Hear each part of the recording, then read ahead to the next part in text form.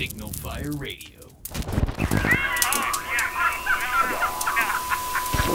Hey, welcome back to another episode of Signal Fire Radio, a show about ambitious leadership for ambitious leaders. And I am super excited, Matthew, as I always say about this episode, because we have a very special guest co-host, and we have an extremely special guest, and our long absence can finally be attributed to us, like redecorating, retooling, re-equipping the studio with some much better stuff and some much sexier vibes. Ron Holmes, the man who needs no introduction. I'm so glad that you're going to guest co-host with us, because the last time we did an episode with you, the first time, like your mic feedback was like so high.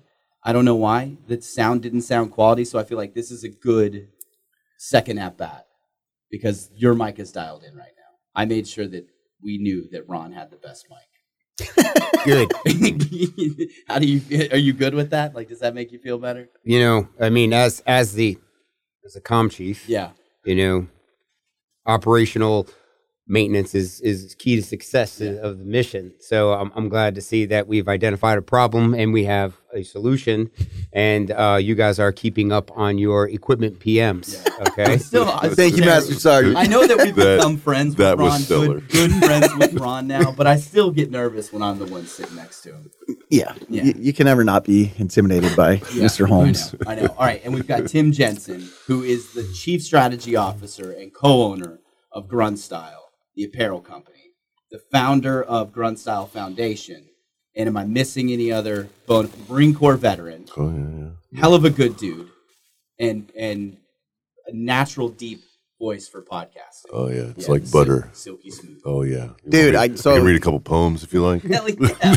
And since a couple days that since I've met you, when Sam Elliott passes, you are the next Sam Elliott. Oh, man, that would be pretty cool. I'm quite jealous of his mustache. Say the banquet beer. Oh, the banquet beer. Yeah.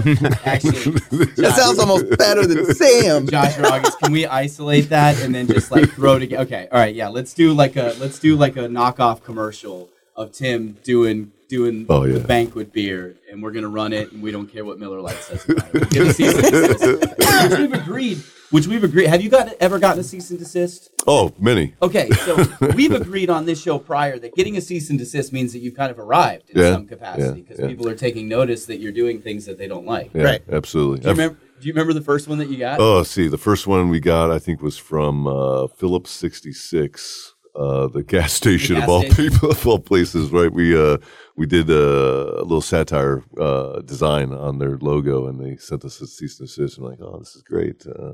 So I did what I do with most of those. I crumpled it up and threw it in the garbage can. Dude, you said something last night, and this is what I want. Let me give some context as to why you're here. So you and Ron connected like 5 years ago, you said at SHOT Show? Yep. Okay. And then kept up in touch on social media, and then you are coming into town so we could urge Senator Burr to get behind the Honoring Our Pact Act, which is going to expand benefits through the VA for burn pit victims, for Agent Orange exposure, a lot of different things. So that connection created something. But you said something last night at the VBC, dude, that we've been saying it here. You said that our generation is different from our father's generation. Yeah. What did you mean by that? Well, I think, we fought a different war, right? We come from a different breed of generation, right? There's, technology. We have all these different connection points, and we have a voice, right? Largely our parents, our fathers and our mothers that were in the service, they got out, they did their time, and that was pretty much it, right? Here we are today, where we have veteran businesses that are popping up all over the country over the last 20 years, right? We have a resurgence of veterans that are getting into community-based issues and making a difference at the grassroots level and all the way up to politics and the federal government. We haven't seen anything like this since probably World War II, right? And the one thing that I find exciting about that is this generation, and I would say mostly like the Gen Xers, right, are the ones that are saying we're not going to take this anymore, and times are changing, right? It's in my head right now, right? And it's just let's make a difference, right? And that's where I think you guys are doing that with standing up and doing podcasts and bringing issues to the forefront of conversations. Ron's doing that with his business and and his training. You see it everywhere within the veterinary community, and I think it's exciting. Well, we see it on the streets with your apparel too, all the time, man. I heard. Tell me if this is correct. You guys are doing $200 million in revenue, thereabouts. It was pretty close. Yeah. Yeah. That's incredible. It's I would never have thought it. Yeah. Right? Back when I was folding T-shirts, right? Yeah. It was like, oh man, this is a cool little gig. I don't know how long I'll be here, right? Is this company gonna last? Is it gonna pay my bills, making $10 an hour? And here we are, 9 years later, and this thing's a monster, right? I was telling a gentleman outside, I think we probably have 30 million units of product circulating in the United States and around the world in many respects. So that's freaking crazy. Yeah, that is. That's like 1 in every 10 Americans, I guess. If there's 30 million individual pieces of product. Can you tell that story? Because I think so many people that listen to this will draw inspiration from that. Like, you were employee number 5. You got hired to fold T-shirts. Yeah. Now you're the chief strategy officer and co-owner of it.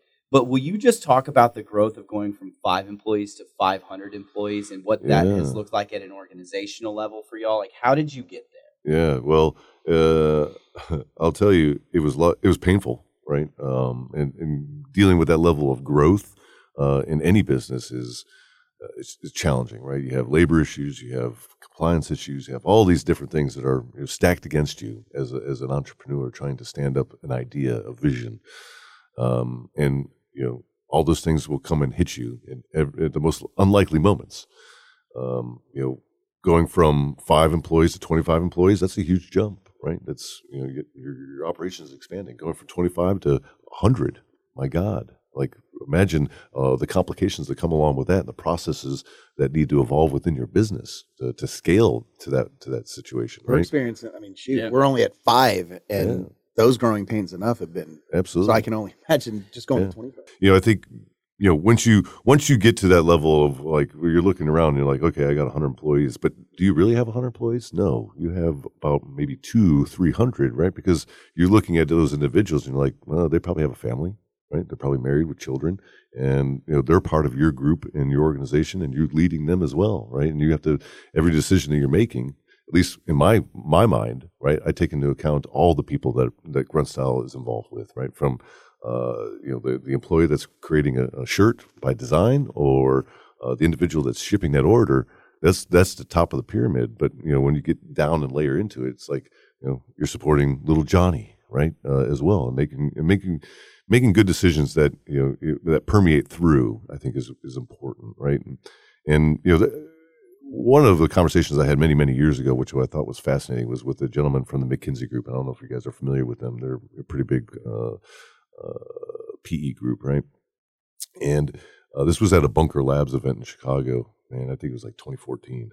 And he said to me, he's like, "You guys are cruising along. You're about to hit $25 million. Like, that's your first hurdle." I'm like, "Okay, well, sure." Right. And he's like, and I was like, "What do you mean by that?" And he's like, "Let me tell you." He's like, "Your first $1 million is going to be the hardest money you ever make. Hardest money you'll ever make. Then 10 million is going to be the next challenge. After 10 million, it's 25, 50, 150, 250. And once you go through all those mile markers, right, your business is expanding.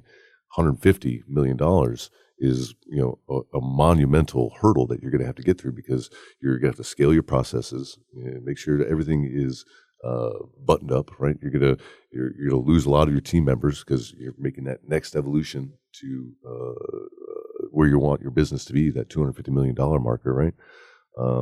And it's a hard press on your business. There's a lot of stress with that, and so making sure that you're taking care of all your employees, right? And you're identifying people that are white knuckling, holding on to what their part is in that operation. You got to be cognizant of that. And as a good leader, you got to be looking at all your forces and all your resources and making sure that the beans, bolts, and band-aids are all there, right? And that you're serving them in a way that they're able to continue to grow with your operation and you're not losing them. Dude, I haven't heard that in forever. Beans, bolts, and band-aids. I say it to Riker every morning. Yeah. Oh, You haven't been through Let me check a course with Ron. Let me see that That's so rucksack, cozy. son. I know you're going to preschool. Let me see it. Jump them contests. Junk on a bunk right now. J-O-B. Is this rust on your duty belt? Yeah, I know, right? So, Tim, a little bit about your military career. You did 8 years total. Mm-hmm. What rank did you get out as? A sergeant. Okay. Yeah. I wanted to talk about that specifically because I think there's a lot of people who didn't achieve rank that feel like they can't do something similar to what it is that you did. Yeah. Maybe it's an imposter syndrome. I don't know what it is. Yeah. How did you fight through that own self-doubt with yourself?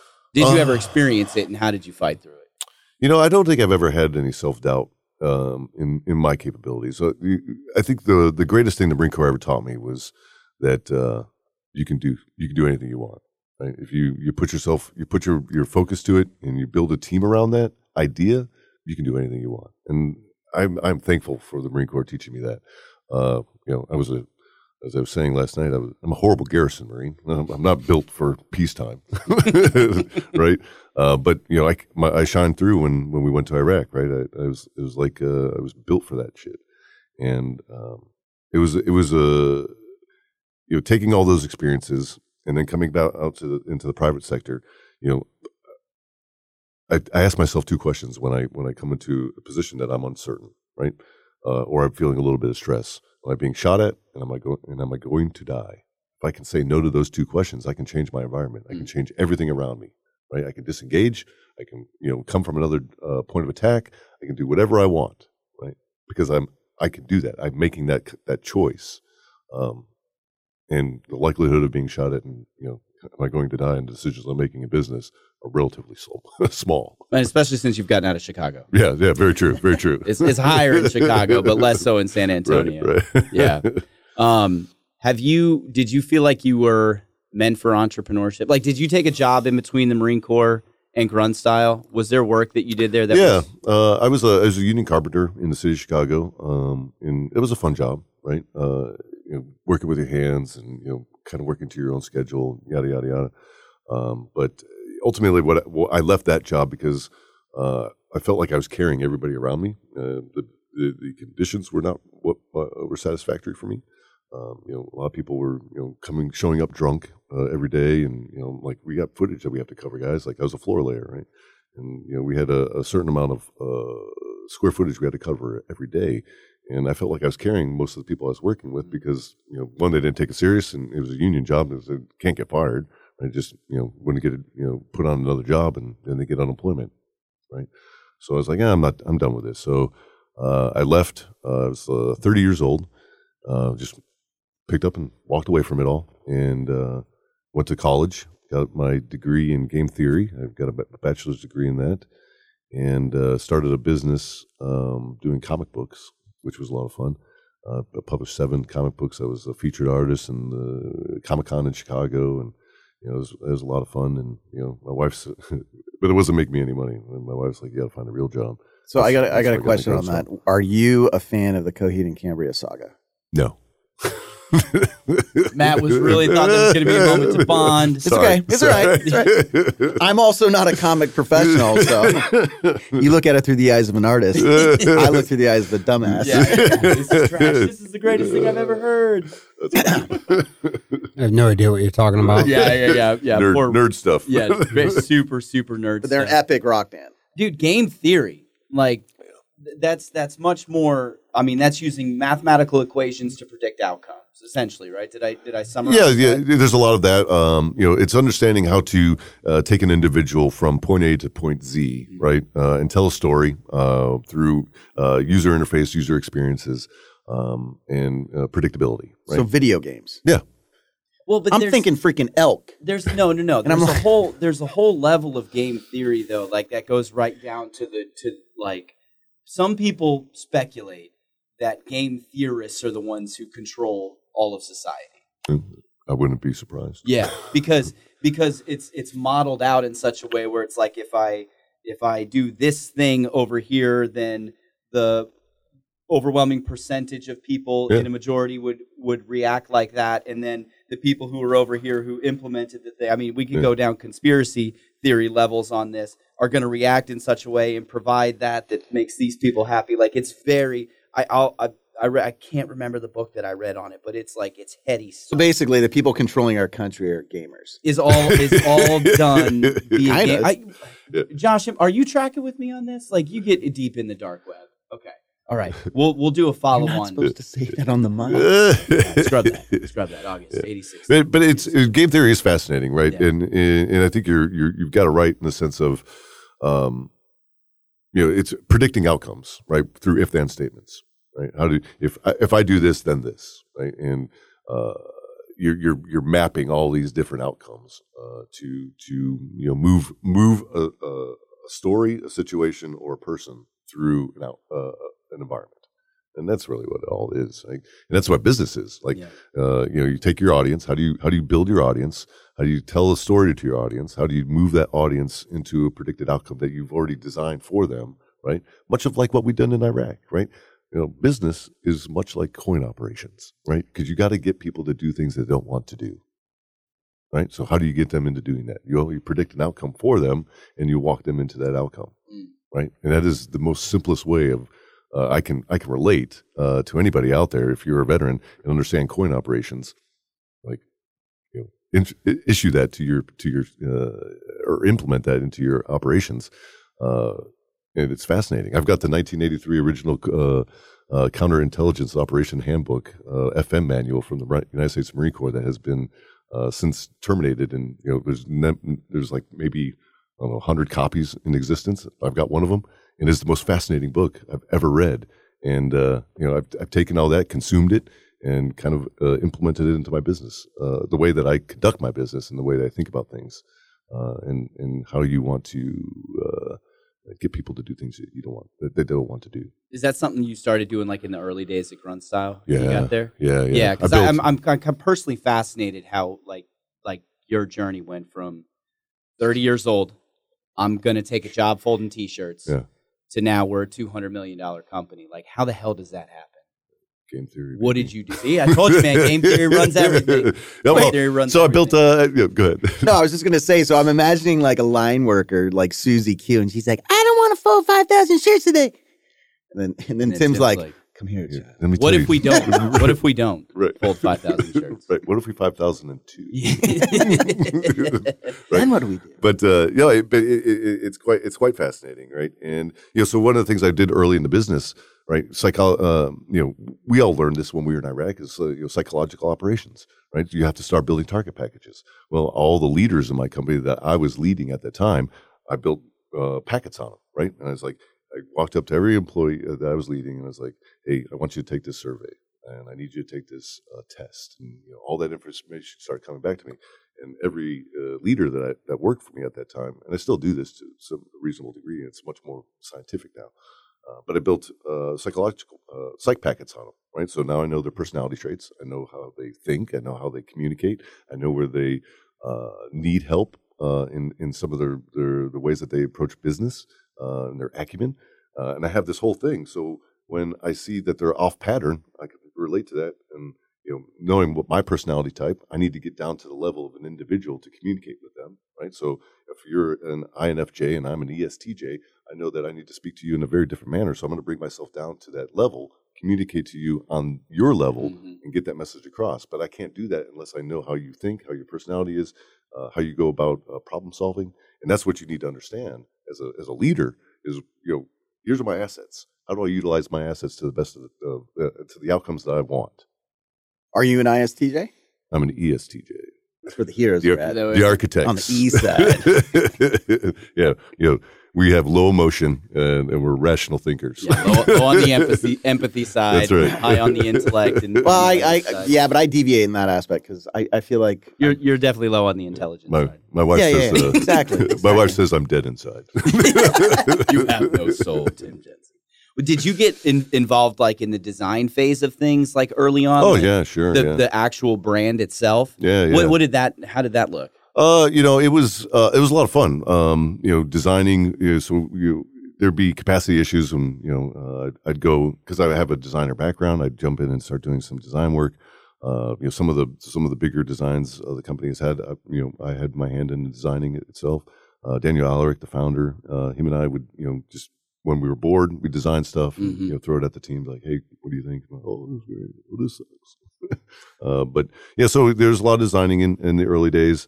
A lot of being involved in social media and driving it, creating the content. That was a lot of fun. Nowadays, it's more of like pulling strings, and I don't get to do that stuff. So when there's an opportunity for me to design something, I'm like, absolutely. Yeah. This whole strategy that we're doing right now, where we're going across the country with the burn pits issue, really started because I wanted to design a website. Really? You just needed something to do? I just needed something and to do. So I created gaslightingthewarfighter.com. Really? Like, oh, this is pretty cool. Let's take this across country. You sort of backed into a cause, right? Because you wanted to build a website. Well, that's so instead of hobnobbing with the celebrities, you wanted to come down back a level and design some stuff so you could hobnob with more celebrities. Not right? necessarily hobnob, more of like stick my finger in their eye and be like, get on board. Yeah. Well, yesterday was awesome. I think that's a really cool transition to kind of talk about what happened yesterday. Because I was laying in bed last night looking through some of the pictures and debriefing with my wife, how it made me feel, and what I hope that debriefing. Tonight's her birthday. Going out for a date. And then I'll finger quote tomorrow when I call Play some Cisco when you get home. Some Sarah McLachlan. Drinking Cisco or playing Cisco? No, playing Cisco. I stay away from that prune juice, Trailhouse prune juice. But like summarize the issue, Tim, and then how everything led up the past 2 weeks to yesterday, and then what you personally felt the result of yesterday is going to be. Yeah, that's great. I think this is an issue that is, largely underserved. Not many people know about it, right? That's unfortunate. Even as much as we've been banging the drum for the last 3 years, but essentially it comes down to this. There's been 3.5 million veterans that have gone in and out of Afghanistan, Iraq, and 22 other countries that many people don't know about because there's special operations that are happening within those countries. Within those countries were toxic burn pits that were burning large heaps of trash. Balad is a great example, 10 acres wide, where the footprint of the American personnel was being put into a landfill, essentially, put JP8 on top of that, and they set it on fire, right? And these things would burn forever, to the point where I've talked to several pilots that were flying operations in Iraq and Afghanistan, and they were using these pits as waypoints, flying from Kuwait into, I don't know, Jaf or Basra, or up higher in the Iraq country. So, they were using these as waypoints. That's incredible, right?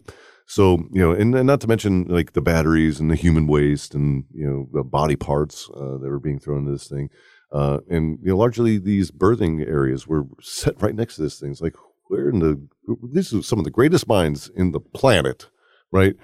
And we're thinking, and it's a wise idea to put a birthing area next to a trash heap that's on fire. Like, let's wrap our heads around that for a little bit. Like, that is insane. Yeah, it's like putting a kitchen sink underneath the toilet. Yeah. Right. Yeah. Wash your dishes down there. Right. So it's multitasking, yeah. So, here we are today, 20 years after the beginning of the war in Afghanistan, right? And we have papers, and there's been whistleblowers that said, early from the time the Americans first stepped foot in Afghanistan, there was concerns with the VA saying that this is going to be an issue. These burn pits are going to come back and kill a lot of American service members. How long ago were they saying that? Beginning 2001. Okay. 2001. So they have known. Yeah, absolutely. So they use game theory. Right? They saw the outcome, the foreseeable outcome, but they have done nothing to address it. Right? Wait, so the VA validated that it was going to be an issue? Yeah. Internal memos. Which should be their job, like to have some kind of preventative, and that's where SOPs get put in place to say, okay, the only option we have with this trash is to burn it, presumably. Right. Are there better ways we can do that to protect our troops? Right. Oh, and that didn't happen. No, it happened later, right? Probably around I believe it was 2011. They started sending incinerators to these forward 10 deploys. years. It took us 10 years to get incinerators. Yeah, but the problem with that was the commanders on these FOBs. One, they didn't know how to use them. Two, they didn't have the personnel to do it. And three, they stayed in the crates. They were never used, right? So these trash heaps continued up until I think it was like the last burn pit was operating up until 2019. Right? That's crazy. So here we are today, right, where it's 20 years later. American personnel dying in droves, right? Probably well over 200,000 have died in the last 20 years from this. You got a latency period of 10 to 15 years. So what the VA is proposing is, well, we'll extend 5 years on your end of from the time you've left service. Well, that doesn't cover anything for anybody, right? Because the latency period on this is over 5 years, over 10 years, right? And so you're outside the window of protection that they're offering. And that's crazy. So, what we have done is, we've worked with Senator Gillibrand, and Representative Ruiz out of California, a medical practitioner, a fantastic individual, probably one of the smartest men I've come in contact on Capitol Hill, and, put together the Warfighter Pact, which, establishes presumption, right? And the reason why we think presumption is the most important part of this is, the burden is left on the individual, right? If we all know this as Marines, right? We have one thing that it has been bred into us from the time we left boot camp is never, ever, ever lose your SRB, right? That is king. Make copies of that, blah, blah, blah, blah, blah, blah, blah. The other document that exists that we do not have control over is our medical records, right? We don't get access to print those things off before we're exiting service, and once you're out, that thing gets sent to Kansas City and locked up and never seen again, right? So the burden is put on the veteran to where they have to go to the VA. If I have, constructive bronchiolitis, I have to go to the VA and prove to the VA that is because this illness is because of burn pits. That's absurd. That's absurd when it's already been identified that this is a carcinogen, right? And these are the outcomes that are coming from that. And we see this all the way back to 9/11 and the pit that was happening there, and all the exposure and the cancers that came from that. So it's fascinating, the complexity of this issue.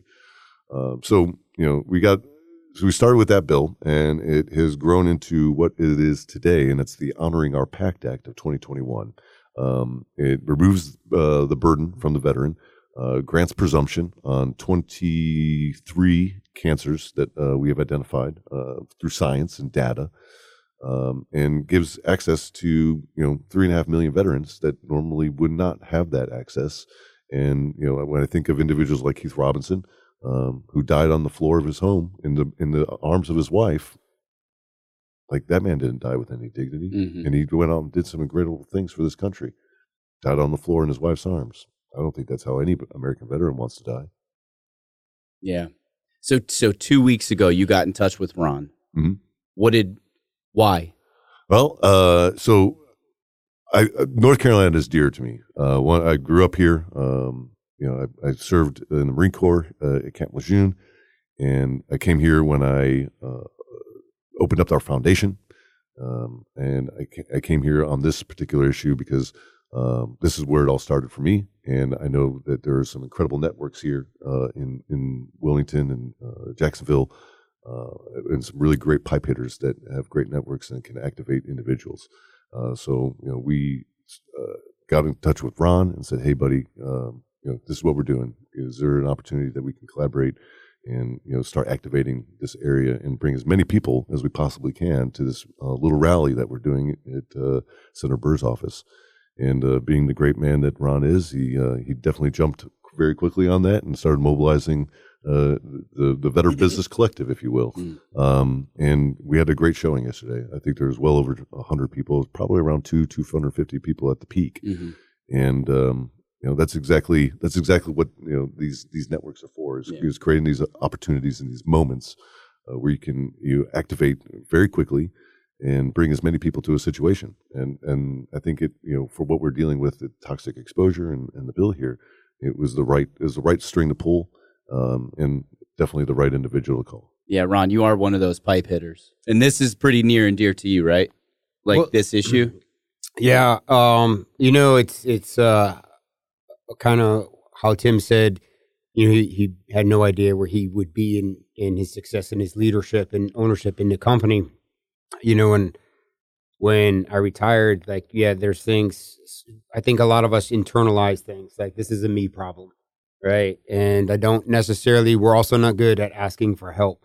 You guys have been to the range with me, you know, when we get out there, we start setting up, I don't tell you how to do stuff. You guys are always asking me that, hey, what do you need me to do? I don't know how to ask for help. I don't know how, I just do, you know? And so you just, you know, you identify a problem and you find a solution, right? If it's a me problem, then it's a me solution. And that's kind of how I've internalized it. You know, so then when you know, Tim and Kelsey reached out, you know, the Marine Network, and I was like, yeah, you know what, I've got North Carolina locked on. And then I think it was just, my immediate thought was to call, you know, you two and Chase. And because we're your sleeper cell. Yeah. When you get the call to activate from higher, yes, we're Signal Fire is who we call. Signal Fire. Team, we gotta go. Yes. But it was just it kind of, like, I love the VBC. I love that my company is part of it. I love being part of it, and it's just it's, you know, and I was telling Tim, it's just really awesome to just get a bunch of like-minded people there. And like I said too, you know, before, is like, I kind of feel like standard, like very basic, because I'm still in a tactical space where you got, you know, you guys have Mediacom, you have your own insurance firm, you know, and Chase has got a sanitation restoration thing. So, and I'm just like, I look back and I'm just like, man, I'm like, I don't know, like, why am I here kind of thing, you know? But you also spent a lot more time downrange in operating mode than any of us did. And it's funny because I look at Ron like, man, I just have a boring ass insurance agent. I am just one gigantic pussy. I don't see it like that. Yeah, exactly. It's because you got a heart of gold. Yeah, no. When Tim reached out, and it was like, and it just made me think, like, this is what the VBC is for. Mm-hmm. This is it right here. This. And the same thing, the other, you know, quest that you guys are on with the medical marijuana for veterans of, you know, with post-traumatic stress and all of the other issues. I was like, these guys are already versed in it. They already understand the network. They understand that navigational path, you know, to our elected officials. And I thought that this is good. And, you know, for me personally, having respiratory issues, sorry, I wasn't even aware of this until, like, we had talked and, like, this is what we were doing. I wasn't even aware of it. And now it's like, yeah, it's like, it's us. And I say this all the time. It's up to us to take care of us. You know, I think every person in our political atmosphere needs to have served.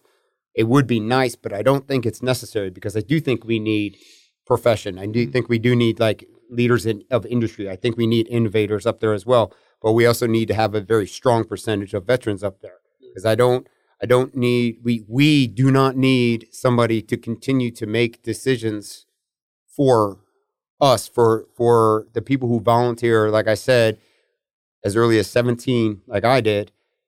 We don't need these people who have never been there and don't know what it's like to say goodbye to a family and be gone for 9 months and not see your kid born, you know, and to see your brothers and sisters die. We don't need them making decisions for us. We need veterans up there who've done it and understand sacrifice and understand suffering, but understand that we all knew what we were doing. We didn't know what we were getting into, but we knew what we were doing when we raised our right hand. So being part of this is like, it's made my personal value and how I feel about being part of the Veteran Business Collective it's on a whole nother plane, because we were able to utilize our network that you guys created in this town, and which has now got a few other chapters, you know, in the state and a couple other states. And now we got to bring in a veteran-owned organization, which at one time or another, most of us have some of their shirts, and I still have my favorite one, which is Abe Lincoln, all tacked out. Yeah. But the most important thing in this shirt, Abe's a lefty. There we go, right? There you go. Was he a lefty?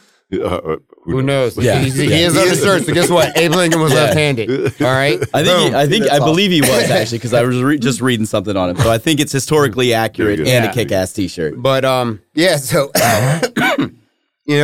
I just I think there's so much more we can do. Yes, I so much, and I'm not trying to discredit my company and what I've done, and being, I take a lot of pride in being an inventor, and I have patents, and that's really cool. Something that was in my head, and now it's real. But I do have, as a company, my partners and I, we do want to get to the point where we can give back to a veteran entrepreneur, a veteranpreneur who's coming up, who has an idea, and we can do it. We can do it. I mean, Tim is a prime. He's just like American success story across the board. Veteran, married, family, confused, don't know what I'm doing, uses benefits, got college, and then started folding T-shirts, and then now he's here. He's leading the charge to help. He didn't stop, and this is that thing that I talked about when we did our podcast the other day. My call to serve is still there. You talked about it yesterday, and sorry guys, my call to serve is there, and I want to help my community. My community isn't just a veteran community; it's a community that I live in. My community now is my son is 5 years old. That's I want my community. I need to make it better for him. I need to do. How can I do that? How can I do that? Well, start getting out there. Don't be like recluse, but be out there. Find other like-minded individuals and come together and try to make an impact. Use our powers for good. Yeah. I think there's something very important that you said there, and what we all need to really understand is there's nobody coming to help. Right? We are in many respects responsible for our own futures. Right? And the tighter we become as a collective of veterans, the better we can, make these outcomes for ourselves, right? Because, nobody has our interests in mind, right? That's been apparent for, the last 60, 70 years. Well, you both said something I think it's interesting. Maybe we could explore it a little bit deeper. I agree with you, Ron. I think we need more people from our warfighter generation in Washington. You think of Dan Crenshaw and Tom Cotton, a few names to throw out there. And whether they will not make the right decision, we will not be politically aligned with them 100% of the time, but people up there to represent based off of prior experience is important. But dude, you are doing something at a level that's way higher than what we have going here, but we're aspiring to it. You are getting veteran business involved in political decisions. And that's an important distinction because there's a lot of us. And we are the ones that create the jobs. Government doesn't do that. Right. We're the ones that help drive the economy. Government doesn't do that. It's what we make with our hands and our head and the products and the services that we provide. And we have power. Yes. And when you have power, you also have influence. And nobody's coming to help. So where did all of that come together for you that you're like, no, I've got something here that I can move the ball forward for our community? Well, that's a great question, man. Like, I think back a lot of what Grunt Style has done over the years, right? I think about Hurricane Harvey. When Hurricane Harvey hit Texas, we were still up in Chicago at the time. We sent 18 tons of supplies down to Houston. We launched team members of Grunt Style down there, and we were pulling people out of their homes. That was one great thing. Spent $250,000 in a place called Rockport, Texas, and rebuilt their children's center. I spent 3 months of my life on the ground there, helping rebuild that children's center. Amazing. I think back to 2013, when I first got in with the business. We were part of bringing 15,000 combat veterans to Washington when they shut down the National Mall, right, during sequestration. They put barriers around every national monument for us warfighters, and that was wrong. So we got involved, and we made a difference, and we called our community, and we went up there, opened up every one of those monuments, carried the barriers all the way over to the White House, and threw it over the fence into the White House lawn. That was a powerful moment. So I don't know if there's necessarily a moment in time that I said, this is what we have and this is what we can do.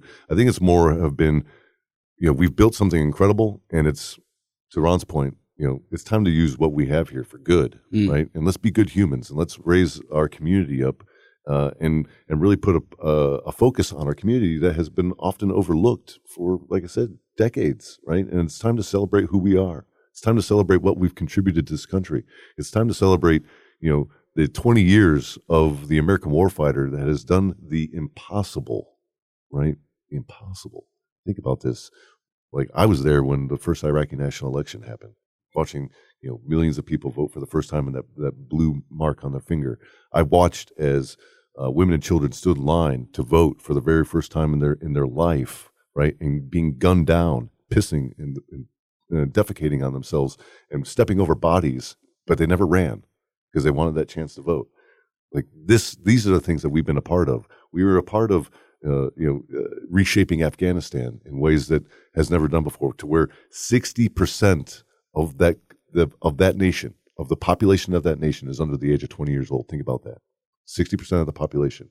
So that population has an incredible perspective of the American warfighter, and the generosity, the kindness. So these are things that we should be celebrating, right? And that's what I want to use our business for, is to celebrate these moments, right? Celebrate what we as veterans have done to reshape the world in many respects, and how we continue to be leaders of example within our communities here in the United States. Pulling together what would seemingly be two disparate thoughts for some people, but completely makes sense in my head because I've seen it happen in my own life. Ron, you talked about your desire and willingness to continue serving. You do that differently now than you did previously. Tim, I think you just summarized it, how you've done it through your business. But going back to 2013, with that story that you just told about going to DC, when you do that for the right reasons, it has a big impact on business, does it not? Oh yeah, and there is impacts on business. But what I think is the most important is, the authenticity that comes behind that, right? Is, we're not a brand out. Obviously, we're a brand that needs to make money, right? That's what brands are. That's what business is. But it's what you do with that brand. It's what you do with that responsibility, right? As Spider-Man says in his comic books, with great power comes great responsibility. Right? Yeah. Uncle Ben. Not in Coheed and Cambria comic books. It's Spider-Man. Battle station. Right? Jesus. But it comes down to that. Like, what are you going to do with that power, man? What are you going to do with that ability to influence? Right? Are you going to continue to go out there to make your name bigger and totally point that inward and say, "Look at me, I've got 5 million people on my Instagram page. Get the fuck out of here." Yeah. Right. It's how many lives can you impact? How many people can you get down to that grassroots level and say, "Hey, look, as a veteran that has seen combat service, hey, man, you might be hurting, right? And but let me show you that there's a better way. There's something more out there, right? And you can do this too, because I'm just one individual, right? And to what Ron said, like, it's a story, right? It's a come up story, but there's nothing that I did that any one of you couldn't do sitting at this table, right? There's nothing unique about it. I saw it. I saw an opportunity and I pursued it, and I wasn't going to let that go. That's how I got here. Last night at VBC, I was watching people's faces as you were talking, because I've tried to pull myself out and stop watching the people talking, but the people listening. And when you said that, there is nothing that I've done that you yourself can't do. Some of the younger guys that were in that room, like, face lit up, nodding in agreement. Like, it takes that from somebody who's been there, done it, and has seen success to reach back and say, 100% you can do this. Yeah. There's no limitations on you to do it. I forget the guy that said this, but maybe it's Goggin, one of these Navy SEAL guys, right? Yeah. I probably read it in one of the books. Yeah, a Navy SEAL that wrote a book. Right. Probably chapter 7. I don't know. Pretty hair, let you know. Yeah, but there is power to this. It's like, how do you set up your day for success? The first thing you do, you make your freaking bed. Make your bed. Oh, that was McCraven. Admiral McCraven, yeah. So at UT. Yeah. Think about that. Like, you are setting a condition, right? And a behavior. That is all life is a pattern of behaviors. How are you going to set those behaviors for success, or are you going to set them for destruction? Mm-hmm. What is it going to be? It's black and white. Yeah. Yeah, maybe our last thought as we kind of wind this thing down. Tell us about yesterday. What was your personal feeling about what happened yesterday? Wow, it was kind of like it was a great moment, right? To see all those veterans out there, a lot of them not even really knowing what the situation is and being educated on that. Fantastic. Everybody coming together on this issue. It's enormous. It got a little bit emotional for me at the end of the night as I started thinking about it. Maybe I had a little too much vodka, but that helps. But man, like what we're doing, I think about my friend Frank. I think about him a lot, and I lost. He died to this in 2012. I took his daughter, Chloe Hazelwood, with me to Washington on my last turn. That was a powerful moment, man. Like I'm getting a little wispy just thinking about it. Like, you know, she lost her dad at 10 years old, her mom shortly right after, and you know, her and her brother have been raised by their family, us Marines, right? Because that's what we do. We take care of our own. And you know, taking her with me to Washington on this particular subject and getting her to, you know, see what we were doing. Man, I live to make, you know, the men that we lost in combat. I don't ever want to shame them. I don't ever want to live a life that I can't be proud of, that knowing that they're looking down at me, you know, however you look in spirituality, knowing that they're with me every day and I got to make them proud. And that has been my driving force. Amen. And I think that that's where the genuineness comes from in all of us participating in this. And, you know, when you get behind an issue, you can, especially if it's political, which this should not be political, but people can think about you differently. They can think about your business differently. There might be some reputational risk that you run when doing things like that. But what you just described, I think, is the confluence of all those things that we just talked about. You're getting behind it genuinely. And like, just to paint a parallel, you know, XYZ Corporation jumps on XYZ flavor of the week, and they do cause marketing because they think they're going to get new customers from it. And most people look at it like, dude, that's so fake. That's disingenuous. It's not authentic. Where what you've just described is doing something for the right reason. And it has that like compound effect where it just becomes win, win, win, win, win, win, win. And nobody really loses from it. Yeah. I mean, obviously the people that are gone, they lost, and their families are still losing because you can't replace a life. But if we can use that as a motivator to go do the next best thing, which I think is something that you said last night, like, what do we do now? We just do the next best thing and keep doing the next best thing. We honor their memories. We take care of their families, and we hope that we can make future generations have to hurt less than what ours are. Absolutely. And I won't say the gentleman's name, but I had a very interesting conversation with a gentleman, a former Army guy, and he broke down last night. And you know, I pulled him aside, and we had a nice conversation, and you know, I embraced him, and I was hugging him, and I was like, "Hey, man, I'm glad you're with us. I'm glad you're still here, man, because we need you. We need you in our community. We need you as a person. Your family needs you as a father, as a contributor. And it's hard, man. It's hard, especially, you know, hearing stories of that from individuals that, you know, have been on the path, you know, fighting our enemies and bringing the pain to them in austere environments around the world. And this individual is now sitting here crying and saying that I want to end my life. Like, we can do better. Yeah. Right. And it's our responsibility to pick those people up. And when you see them, you don't walk past them, you stop and you say, "Hey, man, what's going on? How can I help you?" Yeah. Yeah. 100%, man. Matt, I don't know what else to say. I'm almost out of words. This has been because I'm clearing my. I know, right? Sorry to be so heavy. We're all gonna hug and cry at the end of this. Kumbaya. One last thing I would say is, you know, the things that have really brought me into a lot of focus within the last 6 months. You know, I had a very interesting journey. Right, I participated in some ayahuasca that has helped me with my own demons I've been fighting, and that I did that in November. And I will tell you what that has been able to do for me is really open up a side of me that I never thought existed. Yeah. And connect with people in ways that one, I never really cared for before that experience. But here I am now. I feel a much better human, and listening, a better listener and a better contributor to my family, better involved in my business.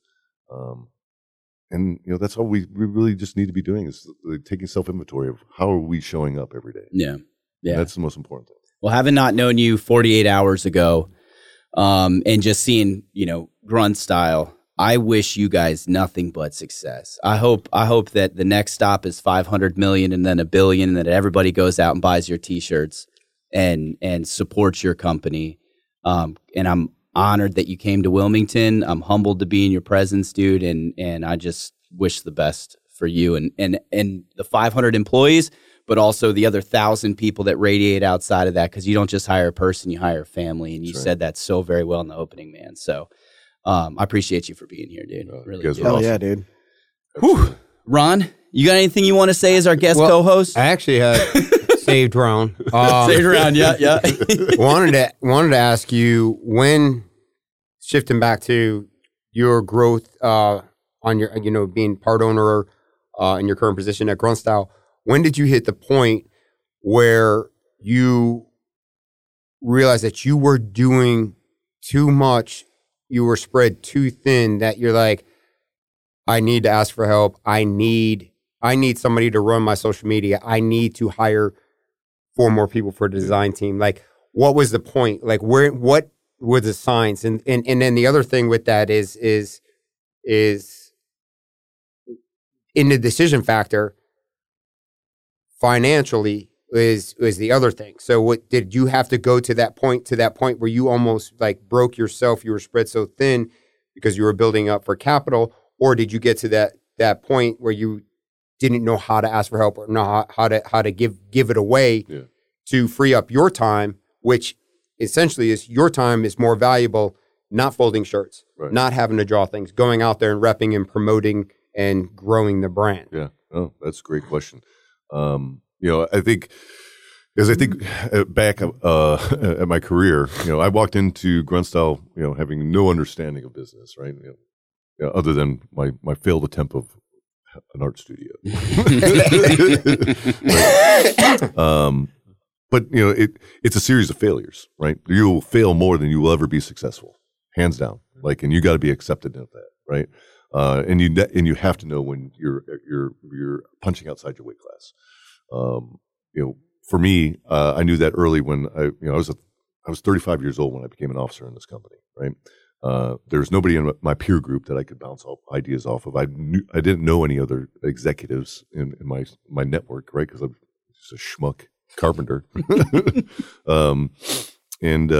So I got into an executive group called Vistage, and spent 3 years there.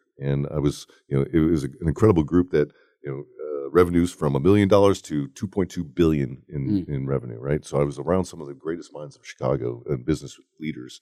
They're all doing the same thing. They just needed a network of people that they can bounce ideas off of and grow together. So that was one thing that I did. And the other thing that I was very cognizant of is, where do I spend my time? Because that's my most valuable asset, right? Is you can make a lot of things, but what you can't do is make more time. Mm-hmm.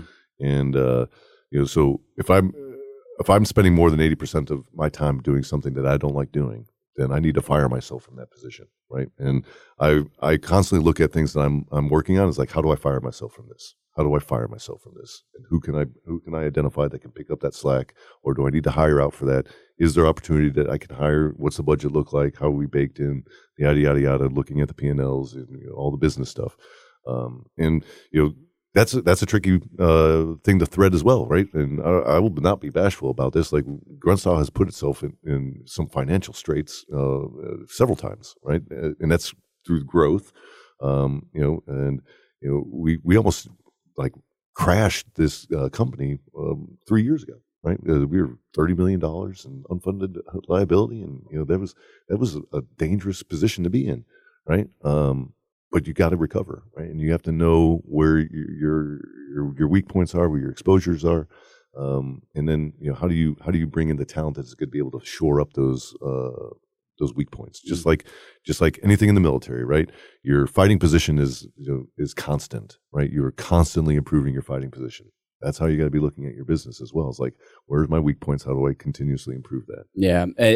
To put a perfect bow around that, we started this show because we wanted to encourage other people to feed their mind, strengthen their body, enrich their spirits, and grow their tribes. And what you just said in answer to Ron's question was basically all of that. Invest in yourself through all sorts of different means. Whatever that's going to mean something different to everybody. Yeah. Some people are going to be all about self-help books. You went on a spirit journey at points, throughout your career. You found other people, a peer group that you could bounce stuff off of and say, hey, I'm struggling with this. How would you deal with it? And that's how you grow. And that's how you thrive. And that's how you succeed. That's right. So tribe, baby. Yeah, tribe, baby. That's going to be I won't even do the sign off, Matt. We're just going to call this one Tribe, baby. Tribe, baby. Tribe, baby. I love it. Should be a shirt. Yeah, hell yeah. Tribe, baby. And now he's got something to doodle on the flight home, man. Yeah, there we go. That's going to do it for this episode of Signal Fire Radio. We hope that you enjoyed it. If you did, please leave us a 5-star review. Go follow Grunt Style on Instagram. They're a ton of fun, and buy their t-shirts. And also follow Riker USA, because I know you're running the whole show by yourself, Ron, but you do a really good job, man. And I hope people will buy your stuff too. Yes. Yes. And, hey, you know what? Use the code Riker20 at checkout. Hell yeah. I have one of his devices. I think I even have the first model. Yeah. Right? And I tell you, it definitely improved my shooting game. I showed up the last time I went to shoot with Ron. I showed up with my new AR. I was so proud of it. Like, I just gotten it. A guy passed away, unfortunately. But Ron's like, "What is this thing, man? 1962 Vietnam." So I gave Ron a healthy sum of money to help me trick it out. So we're gonna have some fun with that next week, man. So, anyways, until next time, go out and feed your mind, strengthen your body, enrich your spirit, and grow your tribe. And go be a signal fire in your community. We'll talk to you next time.